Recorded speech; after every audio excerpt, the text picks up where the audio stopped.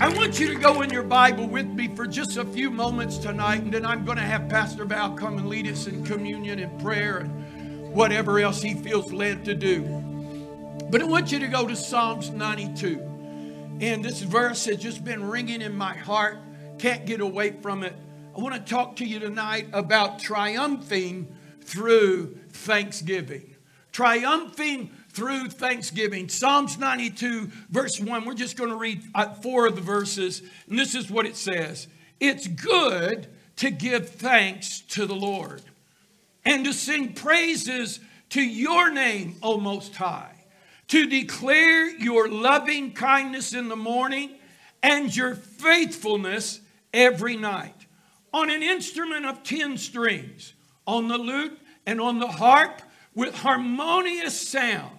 For you, Lord, have made me glad through your work, and I will triumph in the works of your hands. Again, I want to speak to you for just a few moments about triumphing in or through thanksgiving. Notice the first part that it starts out here. It's good to give thanks to the Lord. It's good to give thanks to the Lord. In other words, it's kind of like this. In creation, when God created everything, when he made it, the Lord would look at it, or God would say, it's good. It wasn't just because it's good in the sense that you and I know. For example, in a couple of days or in a day or so, you and I are going to partake of some good food, all right? And the reason it's good because we know those that are making it can cook, right? We can't wait. We're already got, our mouths are watering, saliva and all this stuff. Just can't wait to jump in all that stuff. But the good here is deeper than that. When God looked at it and said it's good, it is now complete and able to finish and fulfill everything I made it to do. It's not just the right thing to do. How many knows that just saying thank you to somebody is a good thing? What Thanksgiving does when you say that, you acknowledge something that somebody has done for you. Whether they had to or not, it's just an appropriate, right thing. If somebody does something for you, give you something for us to say, thank you. It's an appreciation. But this is far deeper than that. I could take it and say it like this. Oh, how God it is for us to give thanks. I mean, that's really true. How God it is for us to give thanks. Remember again, thanksgiving is acknowledging something that has been done for you or for you by somebody else that was showing you their heart in some measure. One of the things about Thanksgiving, we live in a very unthankful time. Paul told Timothy in 2 Timothy chapter 3 that in the last days, perilous times would be here. He went on to say men would be lovers of pleasures more than lovers of God. They would be disobedient to parents. And then the next thing he turns around and says, and they will be unthankful. You know what unthankfulness reveals? One, I'm going to say it like this. Unthankfulness reveals a heart void of the Lord. It reveals an evil heart. Matter of fact, this is what unthankfulness will create in us. It will create in us an entitlement that everything is to be given to us instead of us working, instead of us operating in the plan of God. It will say, I'm entitled to this. That's why our world is in the place that it is. Look at the pattern through the scripture. Matter of fact, you don't have to turn there, but I'm going to turn there because I want to read it just right. He said, men will be lovers of themselves, They will be lovers of money. Now they've got an unnatural pursuit of really their God, that they can buy this, that they want all of these things, not realizing that God has given them everything. And then he said they're going to be boasters, proud, blasphemers, disobedient to parent. And when you're disobedient to parent, this is what it's saying. You're not giving proper honor. You're not showing the honor that's there. And then it went on to say they're unthankful. And when they become unthankful, the next part of that says they're unholy. So you are no longer operating like God. So God said, I created thanksgiving. Let me show you something else about what unthankful is, and then I want to build on the thanksgiving part.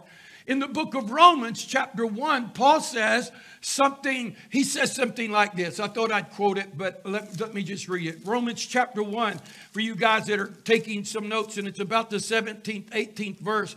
He says this, for the wrath of God is revealed from heaven against all ungodliness and unrighteousness of men who suppress the truth in unrighteousness.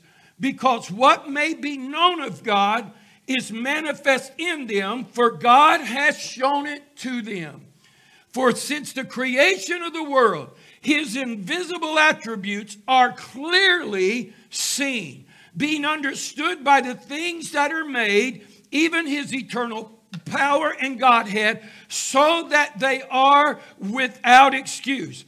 Because although they knew God, they did not glorify him. They did not glorify him as God. Watch this. Nor were thankful, but became futile in their thoughts, and their foolish hearts were darkened. The moment we become unthankful towards God, we change the very existence and the very nature of who God is in our eyes. That's why he said, my wrath is going to be revealed, because they already know by things that are made. But our unthankfulness causes us to become vain in our own thoughts. We start seeing ourselves as God instead of seeing his attributes and his characteristics of who he really is and how God really functions. So we're in evil times. If you want to know why people do the crazy things that they do and why they create all these idols, they have actually become very unthankful. Therefore, their minds has caused them to see the things of God in an unrighteous way. Now, let me get back to what real thanksgiving will do when we operate in it the way that God intended for us to do. He said it's a God thing to give thanks. And not only to give thanks, but to sing praises to your name, O Most High. I got to looking at that passage of Scripture. Why is singing so important? You know, we come into our worship services, we come into our service, singing plays a big part of it. What do we sing because it's just a religious thing to do?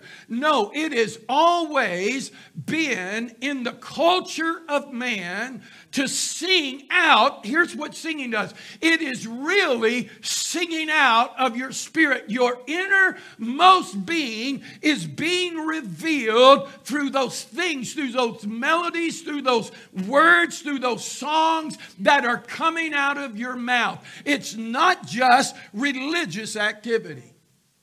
You know, even people can't sing, whistle.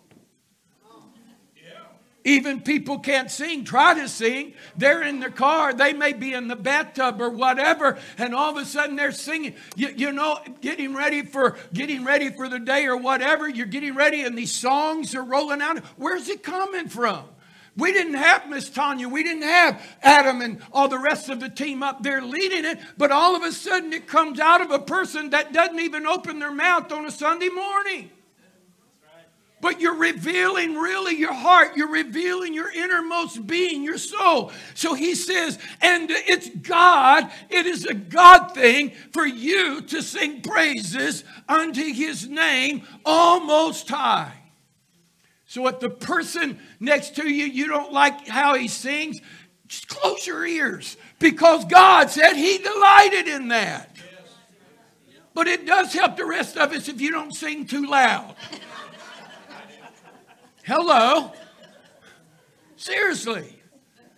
You know, we've come to find out sometimes we don't know why we do things, and I'm learning a whole lot in the last couple of months going to different churches and with my son Chad being here talking to me, you know, about sound and lights and everything, and y'all notice some of those things that they do. And sometimes I've heard preachers, and I've done it myself, we go at things that we don't have one clue why it's done. You know why they drive the sound up a lot in a lot of the bigger churches, in a lot of churches? Why? Because people will not open their mouth and sing when they can hear the person next to them.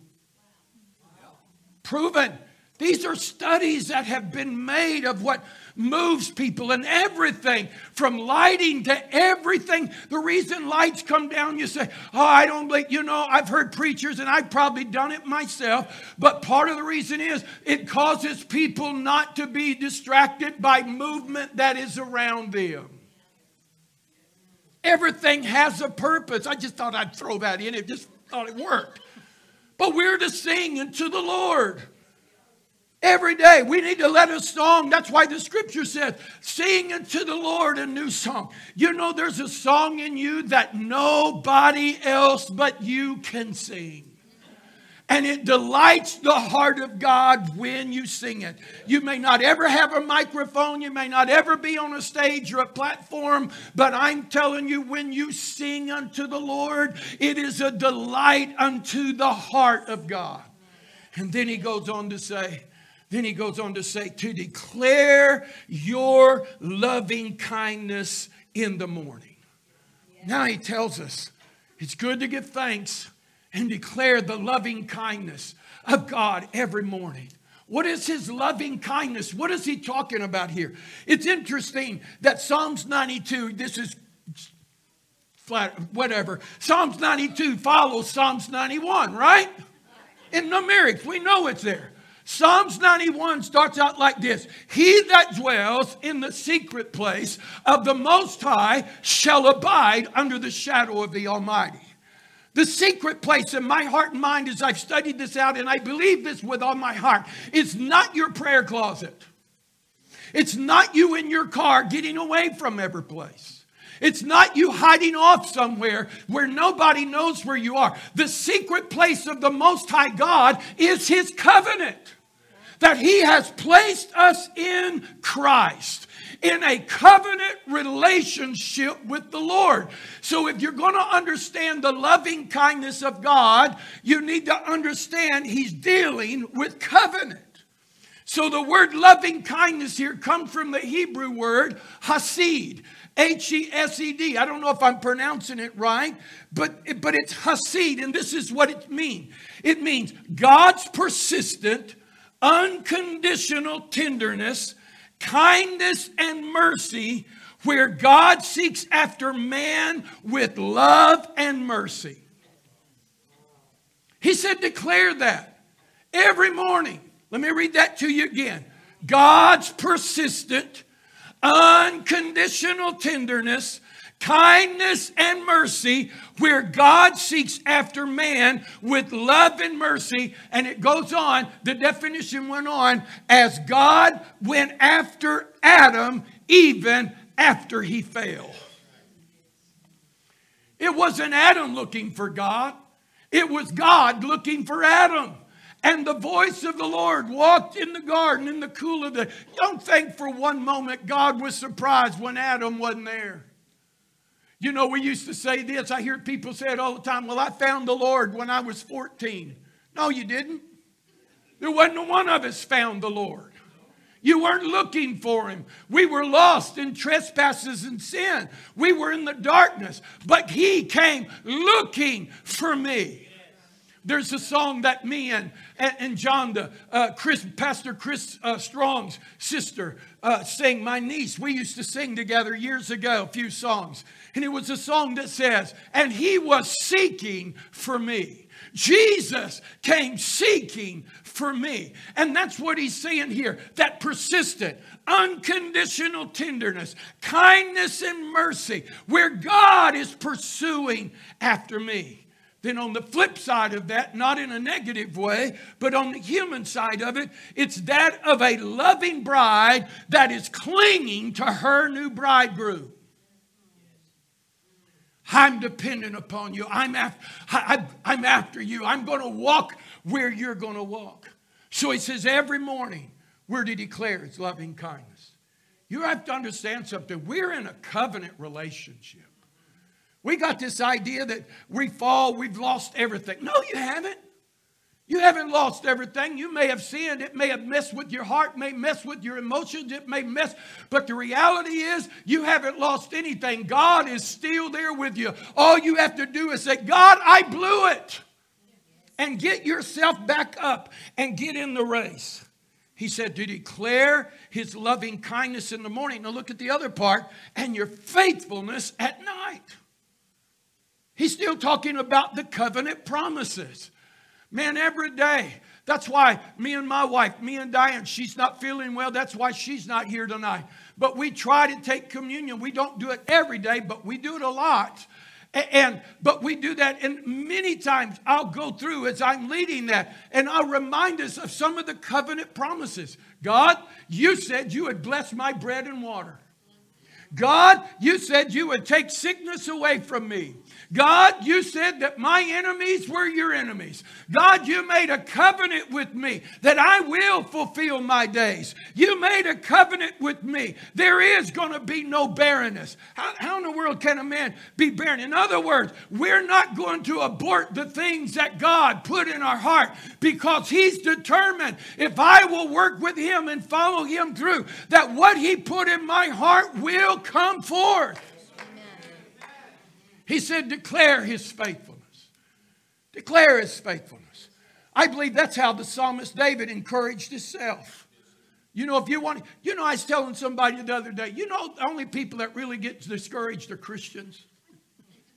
Well, probably not the only ones get discouraged, but we quit. We just bail out. God didn't answer me, so we quit.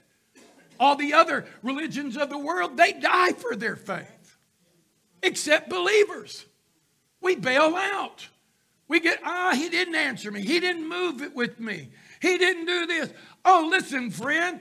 Listen, God's done more than what you can imagine. I believe when the scripture a few weeks ago, I talked about David encouraged himself in the Lord. You remember when David went before Goliath and Saul was telling him, hey, you're just a kid. What did David do? He said, hey, God gave me strength to deliver that sheepfold from a lion and from a bear. And if he did that there, he will do this here.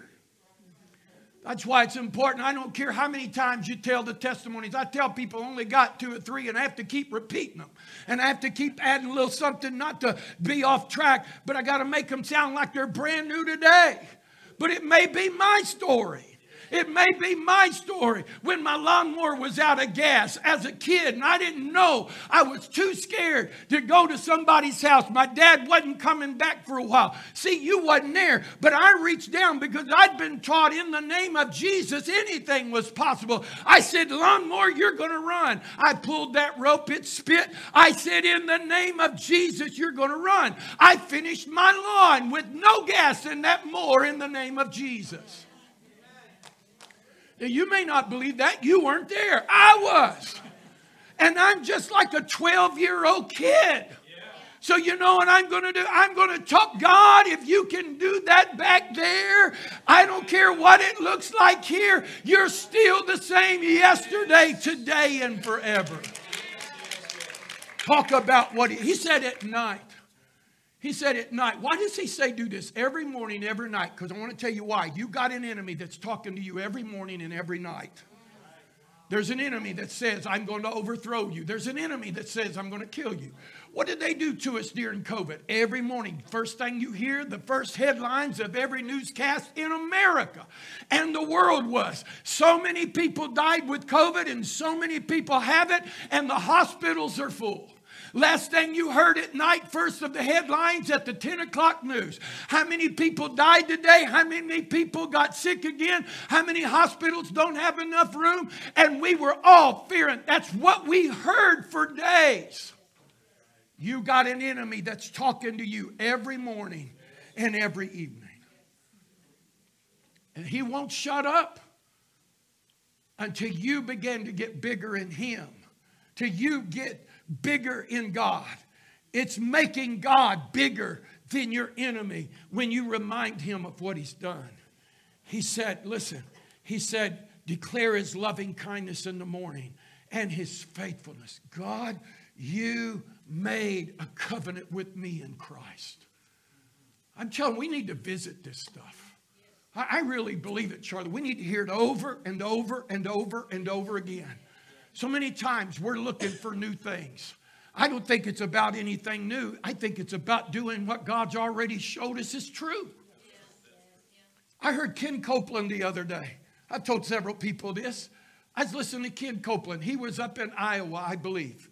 And he's doing a believers convention. You know what he's preaching on? He's preaching on the basics of faith. I mean, the basics, the beginning, the starting points of faith. He's been in ministry over 60-something years. And Miss Judy, he's not afraid to go back and teach the people the basics of faith. And then he makes a statement that really caught my attention. He said, who's playing the World Series? I thought Houston, the Astros and Phillies are. He didn't even make mention of their names. He said, you want to know who's playing the World Series? It's the best at the basics. Those that are doing the basics are the ones that are winning, the ones that are triumphing.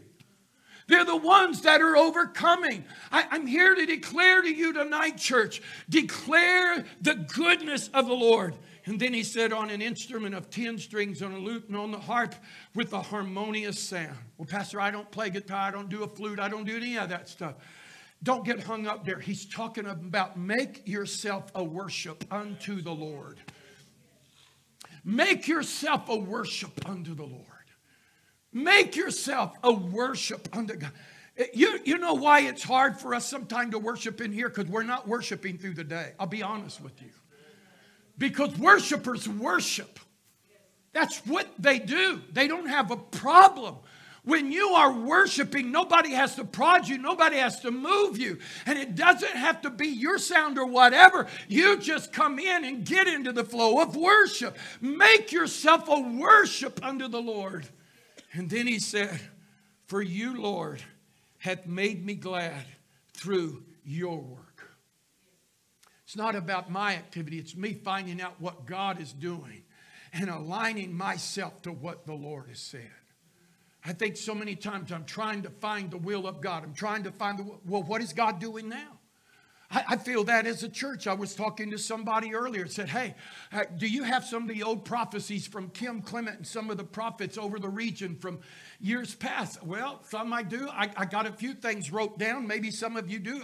I'd be happy to see it if you got. But, you know, I know I could rehearse all that, and I love to hear it, and I love to hear the prophets. But what is God doing right now?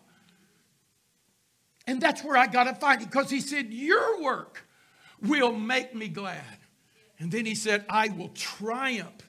And that word triumph there means to greatly rejoice in the works of your hands.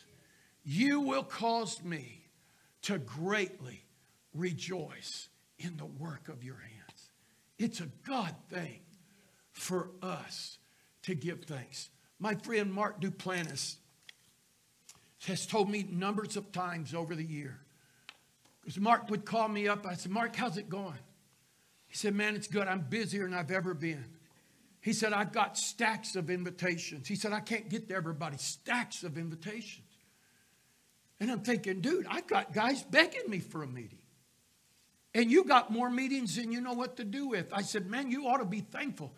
And he's always told me, he said, Pastor, that's the reason I've got stacks of invitation, because he said, I've always lived a life of thanksgiving.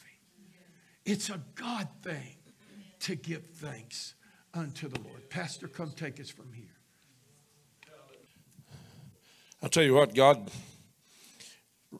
if you were listening, he really spoke to our hearts just now through Pastor. And so much so as it relates to the communion. most always I use Paul's teaching. He's on it out of 1 Corinthians chapter 11, and we'll go there.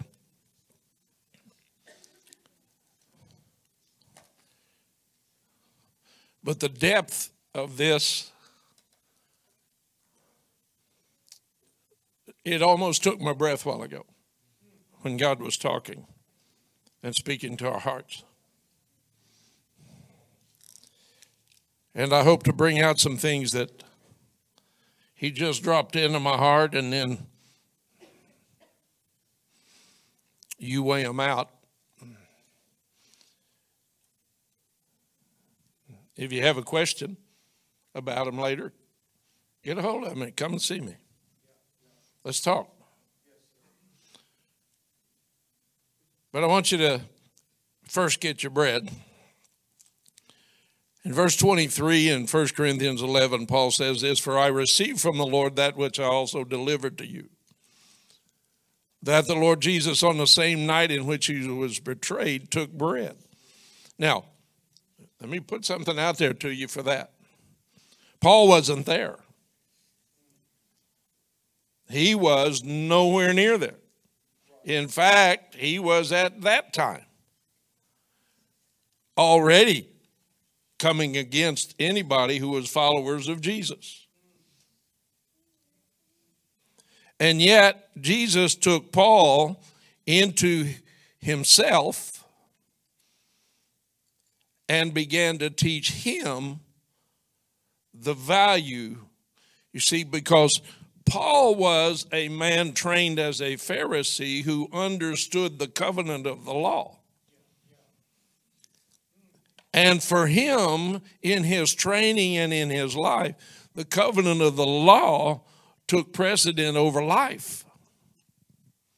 And so for him to make any kind of a shift from that legalistic mindset of the law of Moses was a drastic thing.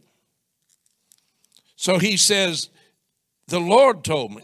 The Lord gave this to me. I received this from Jesus. And he said he took the bread. When he had given thanks, he broke it and said, "Take, eat. This is my body, which is broken for you. Do this in remembrance of me." So we have our bread.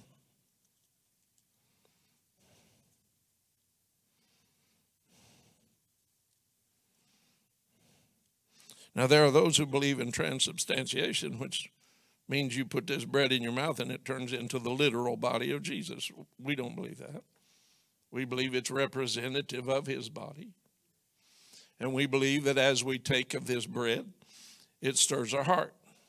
For those of you who are watching online, I want you to grasp the full import of what the bread's about. Because he says, "This is my body which is broken for you." Then you go back and you say, Peter said it, "By his stripes we were healed." By his broken body we were, past tense, done deal, healed. We were healed. What you have represents a fragment of that broken body that reestablishes it in us as a complete body. So he says, remember me. In essence, remember what it is I've done. Remember what's happened. Remember what it was about. Remember all of the things that have to do with it. Look at what I'm doing. And then take it to heart and take that bread and remember what it is that you're taking in and join your hearts together in a manner in which is foreign to the world. It's a kingdom thing.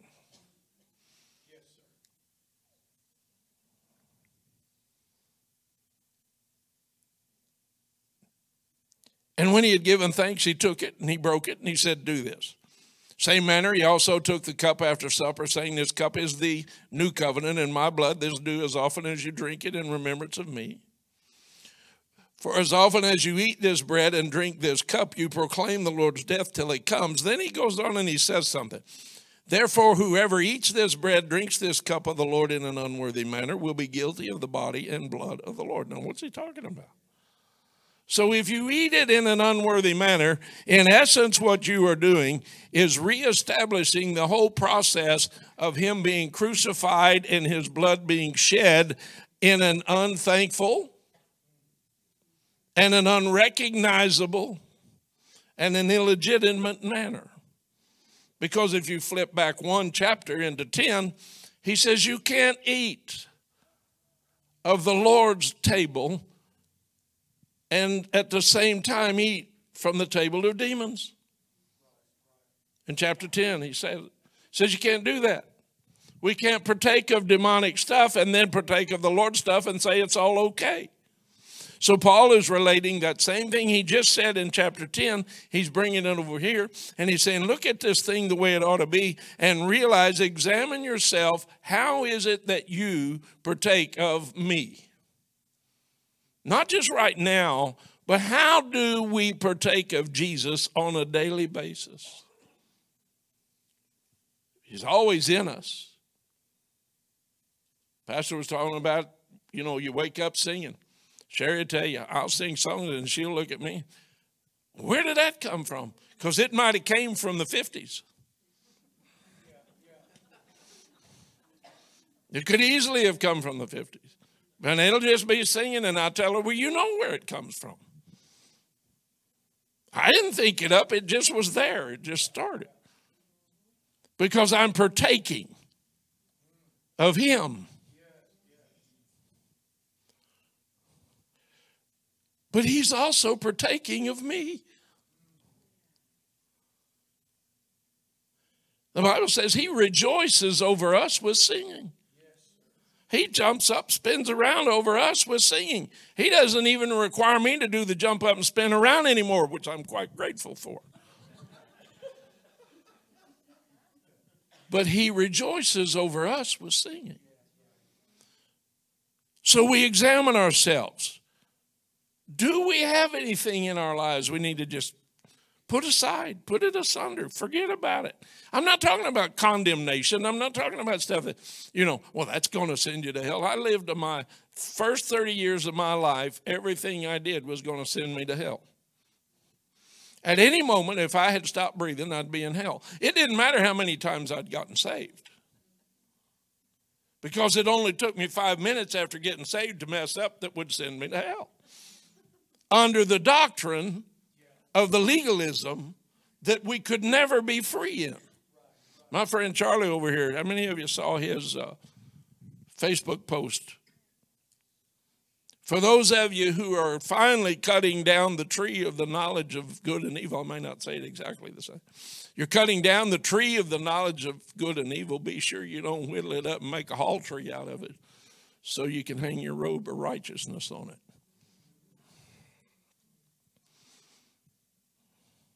Now, are we any of us ever worthy in the natural?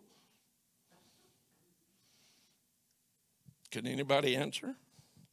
Are any of us ever worthy in the natural to even consider a really bad tasting, whatever plastic dissolves in your mouth thing they call bread?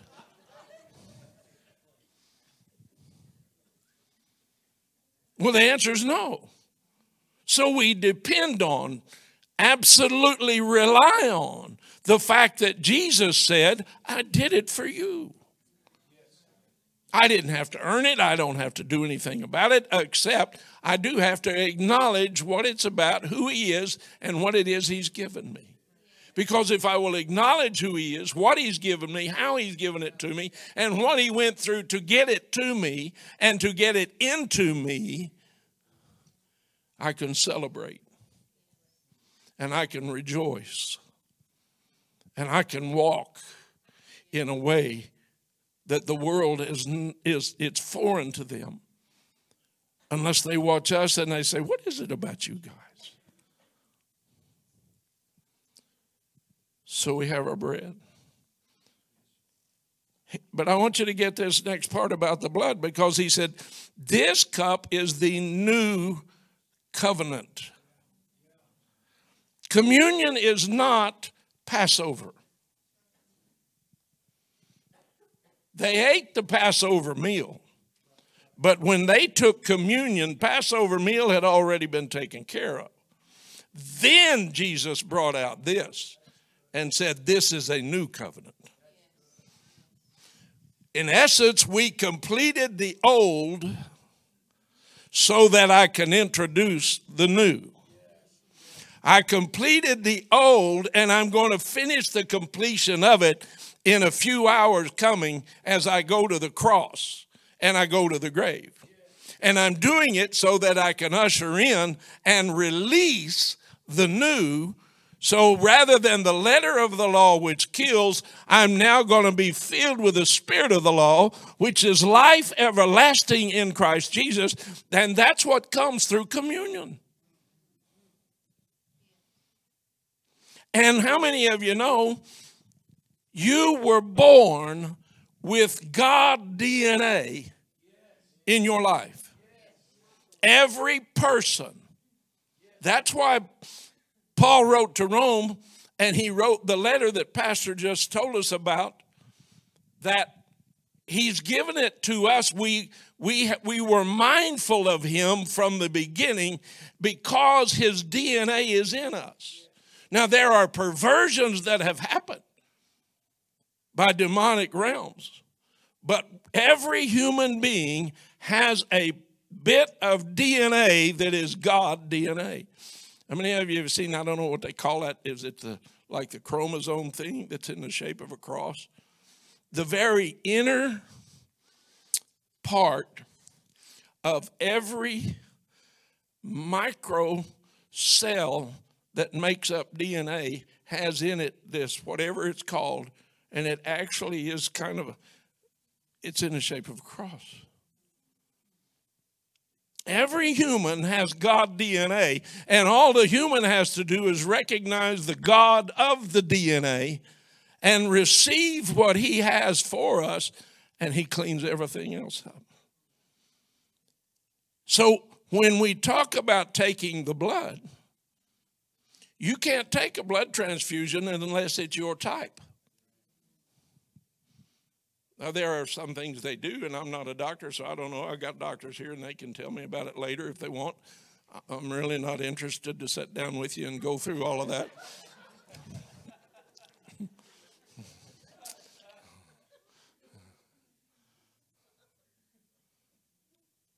But there are certain rules in blood that if you do it outside of that rule, it'll kill you. So what does Jesus say? You already have the proper DNA in your system from my Father that you can partake of my blood and it will bring life and not death. You've been given the DNA. It's not a problem. You already have the blood type because it comes from the Father. And now my blood will easily enter your blood and purify you and make you whole. And all the other junk's gone. All the other junk's gone. Isn't he marvelous? Isn't he marvelous? So we take the bread. Jesus, I thank you that you submitted your body, even to the cross, to be broken, so that you, inside of us, establish health, establish strength, establish wholeness, and give us of you. We thank you as we eat this bread tonight and take the blessing of it, of the wholeness and healing that you have promised us in Jesus' name. Amen. Now, I don't know about you, but I'm getting something. I actually have said some things I didn't know.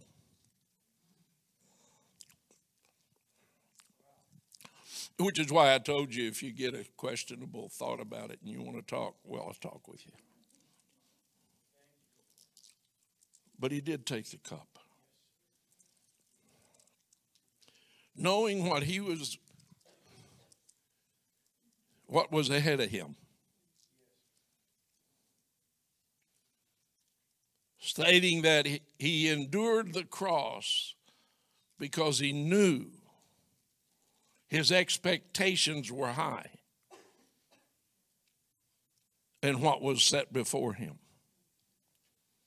And that was what was set before him, was this thing we call a glorious bride. That he washed us. He cleansed it by his own blood. He cleansed us. Paul said it in Ephesians, that he might present us to himself, a bride without spot or wrinkle. That means there's got to be some real transformation in some of our bodies by the time this all comes out, because the wrinkles have turned into waves.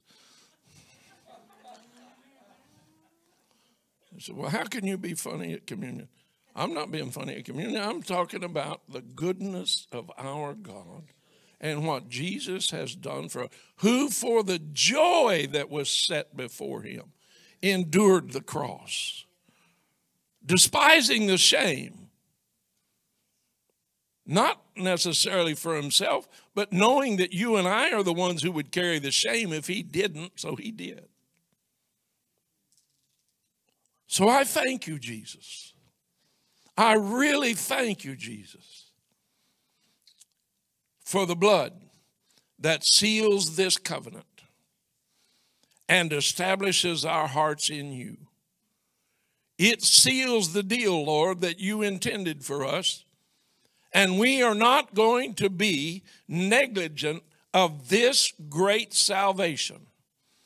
But we are going to rejoice like we've never rejoiced before, and we're going to carry it through on a daily basis, walking in joy, walking in liberty, walking in freedom, celebrating all that you have done, because we have had a transfusion of your blood. We are saved we have one Father, one God, one Lord. We are of one blood, your blood. It's the seal that draws us to you.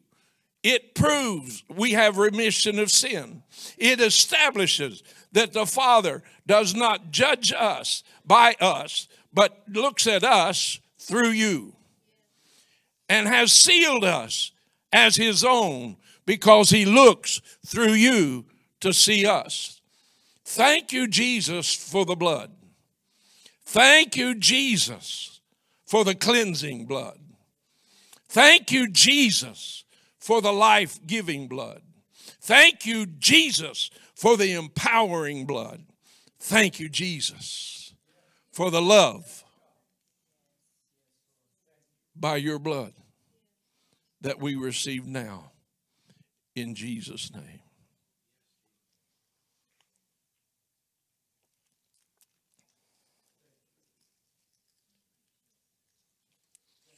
For those of you who are watching online, I trust that you received the healing that you need right now as you partook of the communion elements. I trust that you did. I trust that you did. Those who needed the comfort of love. I mean, we got families who need comforted right now. It may be Thanksgiving season, but a lot of people over this world and even in our community are struggling, and they need the comfort of love. Communion brings the comfort of love. Going to do one more thing and I'll turn it over. It came to me a while ago. Some of you might remember. When I grew up going to church camp pretty much every summer over in Murfreesboro, Illinois. Yeah. And we'd sing, let's talk about Jesus. The King of Kings is he. the Lord who reigns supreme throughout eternity. The great I am, the way, the truth, the life, the door. Let's talk about Jesus more and more. Let's do that. Let's talk about Jesus, like Pastor was saying. Let's talk thankfulness and joy. God bless you.